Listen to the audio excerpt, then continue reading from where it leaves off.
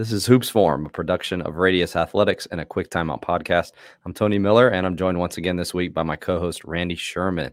Before we get to today's episode, a big thanks to our sponsors over at 323 Sports. I know it's still January, but the summer is approaching faster than you think it is, and with the summer comes camp season. As you start to think about your plans for camp season, you may be in need of T-shirts, balls, packs, something to give away to the campers when they come.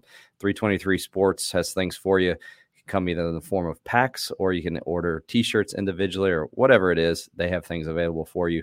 To reach out to them, just contact sales@323sports.com, or you can visit the website 323sports.com. They can help your program out with any of its summer camp needs. All right, Randy, this is, like we said, the end of January, beginning of February. The playoffs are coming. Close games are happening. And there may be a coach out there who is looking for an edge, X's and O's wise, when it comes to maybe a regular season game or a playoff game. Did you win any games off of drawing something up, or you had something drawn up and they hit a game-winning shot? Absolutely. Yeah, a few times. Most of the times it didn't go how I drew it up, but we made the shot anyway. So I'll take it. I don't care. One year in the playoffs, we ended up getting to the regional finals in Texas, the playoffs. That's just like March Madness. Like the winner goes to the Final Four. So it's, pretty deep playoff run.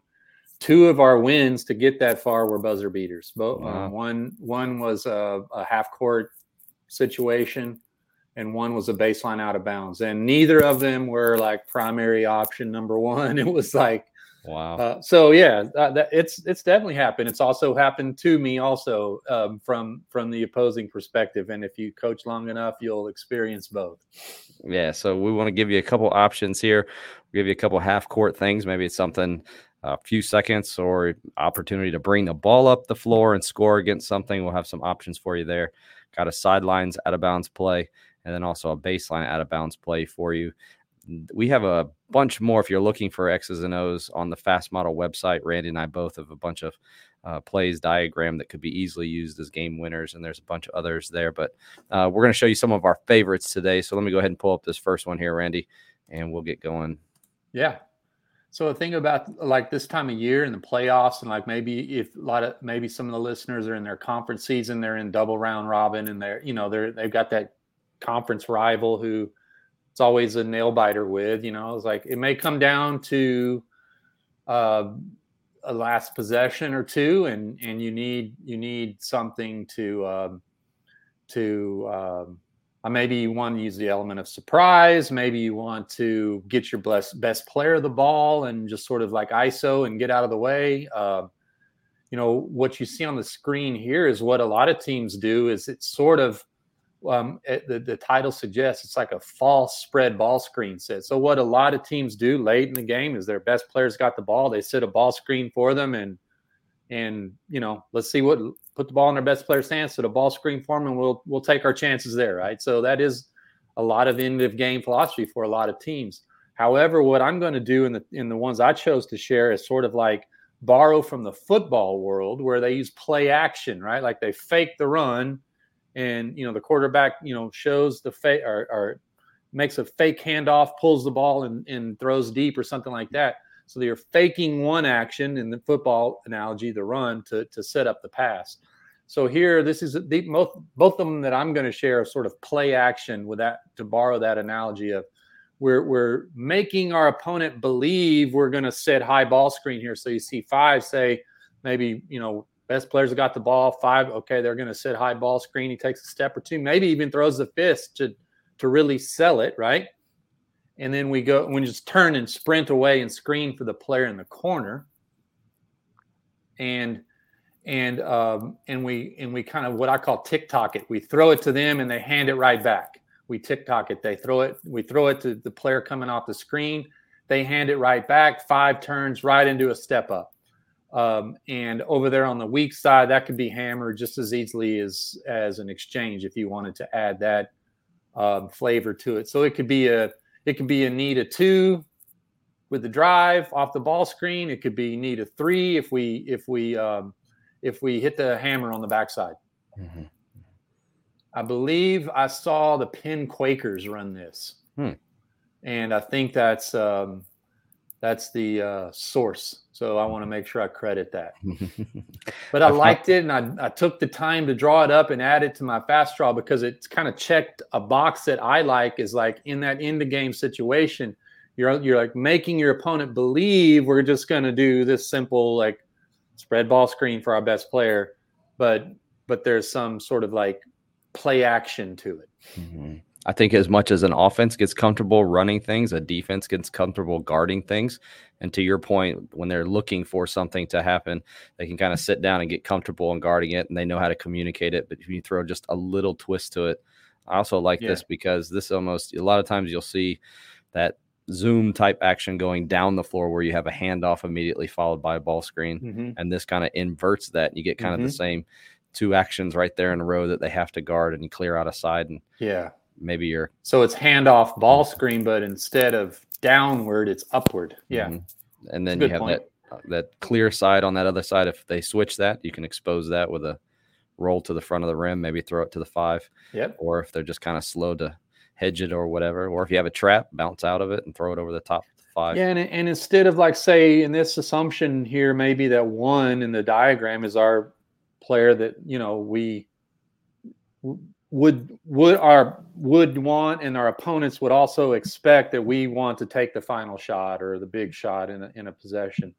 So we're doing that, but instead of just sort of like straightforward doing it, like, okay, just spread ball screen for, you know, they're all American point guard. We're going to do it. We're going to set a ball screen for our best player, but we're not going to let you just lock in on just basic spread ball screen.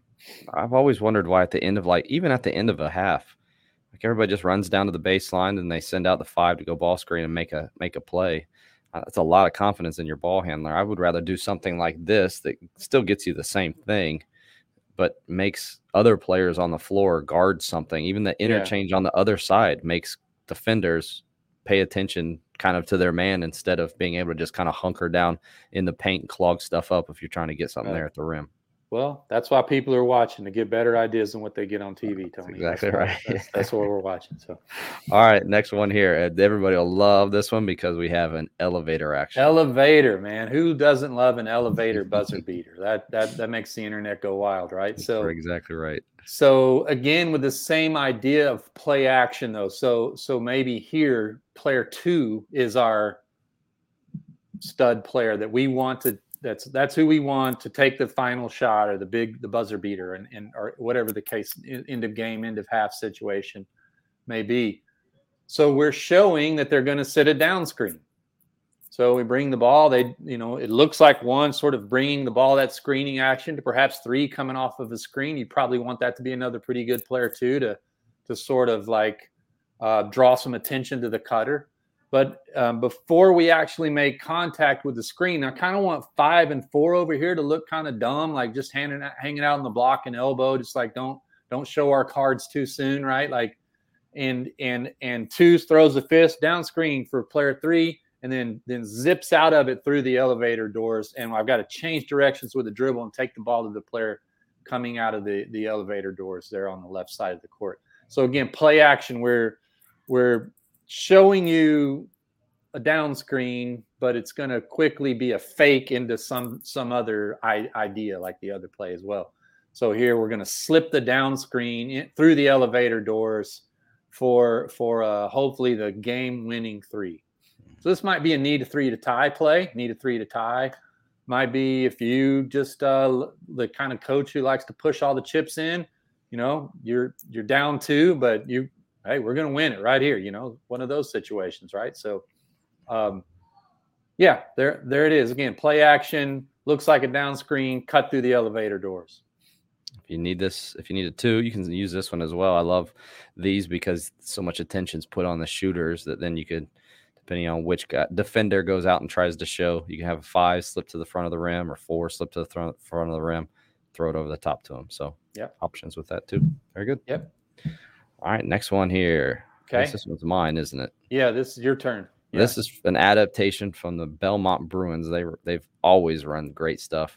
I turned it into a 5 out because I know there's a lot of coaches who watch us that like 5 out. So you could run this. This would be one that you could run in transition, or so you're bringing it up the floor or whatever. But you could also run it as a horn set. If you look there in frame number 2, all that is a horn set. But start out with the first one there, the back screen, again, just to kind of, to Randy's point, kind of some misdirection as to what's going on here. And then immediately follow it with a kind of a stagger screen up there at the top.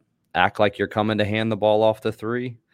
And because X4 and X5 have been paying attention to guarding the ball screen there, there's nobody sunken down in the lane, and you end up getting a back cut finish at the front of the rim there. So, do you think you'd want player 3 to be like your best player, like the go-to player, or maybe 1 to sort of draw the attention? And I don't know. What do you think? I mean, depending on, I've had this situation where you can even have like your shooter over there, so they think it's going to be a handoff for your best shooter. Yeah, and that's where he's kind of. I like to pick on over. I honestly would put the most over-aggressive defender over there in that corner. So whoever on the other team loves to get out in passing lanes, and the guy that likes to clap in our guys' faces and that kind of stuff.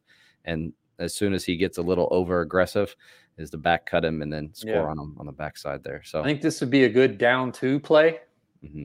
Like if the offense is down 2, I think this would be a great down 2 play. I kind of like think of end of game and kind of made my little playbook memos like, okay, would this be a good down 1, up 2, a down, I think this would be a great down 2 play. Mm-hmm. Because what are you telling your team if you're coaching the defense? Okay, we can't give up a 3. We can't give up a 3. No, so this situation, they're guarding players outside the 3-point line to not let them say, come off a handoff, come right, pop around the other side of a handoff. So they're aggressive. They're probably paying up the line in the passing lanes, and we set them up for a back door on the dribble at. I like the flare into the double drag too. Mm-hmm. I always have coaches sometimes email me or reply and say, hey, and you could do this. So here's and you could do this. If you have a little bit extra time, you can continue to play on to a third frame and have 5 and 4 go down and set a stagger screen for 2, and you got the shooter coming off that. So if like to turn it into a down 3 or need a 3 type of play, you could also have that as well. I think it works great for a 2-point play. Mm-hmm. Yeah, I would agree with that. All right, next one here. Sidelines out of bounds play. Yeah, so the first ones we've shared were half-court situations, maybe after timeout or we call a play. But, man, so often it seems late in games, with all the timeouts coaches save or, dribble in front of the bench, call timeout, like you need sideline and baseline out of bounds situations too at the end of games. So I thought that's why I picked this one. So again, sticking with my theme for the day of play action. So this sort of looks like America's play. Like we're just going to screen across and then, screen at like 2 is going to screen for 4. And then 2 is going to come off the double screen and, maybe hit the 3 at the top of the key. That's a very common sideline out of bounds game winning screen across. And then we screen for the screener coming up. It could even be through the elevator doors. I don't have it drawn that way, but it could be. But here we got a double screen away, and it maybe looks like we're just maybe even could be trying to screen for 3 to be just get a screen, come the ball, hit the shot. But really what I want 3 to do is sort of wrap tightly around that screen. It was kind of hard to draw. We have video of this, so you'll see it when we show the video. I want them to wrap tightly around that screen from 5 and get hip to hip with them to set up this double screen for 2. So again, a common play would be cross screen, then come off the double screen for a catch and shoot 3. But here we're going to take one more step, get the ball into 2, and then as the ball is in flight to 2, 5 flare screen for their partner there in that double screen. And we'll either hit the 3 there if we need that, or rip it through and drive it to that cleared outside. So we got video of this from the Utah Utes, the University of Utah. I picked this out a few years ago. They're not running it end of game, but I kind of think it'd be great for that. But you can see the flare. The second time through, it sort of goes in slow motion. So so you see him running off the screen, then getting hip to hip. At the bottom, we got the cross screen, the guy coming off the double. That's who we get it into. right? That's who we get it into. And then meanwhile, we flare screen for that guy, and we got him for a good looking 3 right there. And that could be rip through and drive if we as well. So cross screen, off the double, inbound, flare screen for the guy outside in that double screen, and we get a good look at a 3 there. So I would want probably if you go back to our diagram, I would probably want the best player to be number 3. That's my guy. Like we're getting a shot for number 3. Yeah, I'm trying to look. To your point, the advantage is created in that play action because the defense thinks that it's going to this guy, and then they stand up for half a second or pause for half a second. And in this case, you set that flare screen for 3, and they end up with a wide open shot. I think that's what we like about most of our game-winning plays. It's not like you just give the ball and run an action and you score it. The reason why we like most plays is because there's either misdirection, like somebody's looking somewhere else and it creates the advantage, or to your point, it looks like it's going to this guy, but it's actually for that guy. Exactly. Play action. So what you saw in the video, if we could watch it one more time, you saw the guy defending. You saw the guy defending the outside freeze it. The outside player in the double screen. When the guy comes up, the guy at the bottom who set the cross screen and then comes off the double, the guy defending that outside player kind of moves that way, like, oh, this is what they're doing. They're running a screen the screener for this guy's going to shoot at the top of the key. So he sort of moves to the ball side, and that sets up the screening angle. So you watch him. He sort of, when the guy comes off, is running up to the top now, the guy guarding the outside screener, he moves. Now he's set up. We got a great blocking angle to flare screen him. He was drawn to that side. Now, boom, we got him. We got him pinned in to flare screen right there. So, so it looks like we're going to go to the guy who's running from bottom to top off the double. That moves that guy. Maybe he shows on that guy. Now he's moved himself into position where we got a great screening angle for that outside player in the double screen running this way off the flare. Yeah, that was really good. All right, this is the last one here. Okay. This is our baseline out of bounds play. We just saw the Utah Utes use a play against Kansas. Now I'm showing you one here from Kansas. Okay. This is another one to your point of it looks like it's for one person, but then it's actually for somebody else. So it looks like it's a screen for 5 to get on the other block, which that's an option. Could be a lob to that player, like just go and throw it up. Yeah. And then 2 steps, 1 step out, like he's going out to the corner to receive a pass. But instead he comes back and receives a throw at the front of the rim as 4 sets kind of a screen to the middle of the court there for 2. Yeah, gotcha. You could probably run this one as I look at it. You could probably run this as a box if you wanted to. Yeah, it could be a box play. We haven't talked a lot about this, but most of our Kansas runs everything out of their box sets. They usually also run out of their like 4 low, so you could probably turn this into a 4 low as well. But I like this one again because I feel like they're looking for one things, but there's a layering to your play, and I feel like too many coaches there's only one layer to their play, and if they don't get it in, then they just throw it to the safety valve and then they're done. I know there's varying perspectives. Like you're playing out of bounds, you're kind of playing 4 on 5. I feel like you're playing 5 on 5, and it gives you a chance to kind of what you're doing. The defense doesn't necessarily, especially if you build into it enough things. And so something with 2 or 3 layers usually gets you a pretty open look at the rim. Yeah, and like all the things that we've shared, how you made a great point earlier about how we wanted to, we want it to look like this play action concept. It looks like we're doing this, but we're going to hit you with that, right? Like, and if you think about the defensive perspective in these end of game moments, there may be only a second or a few seconds left.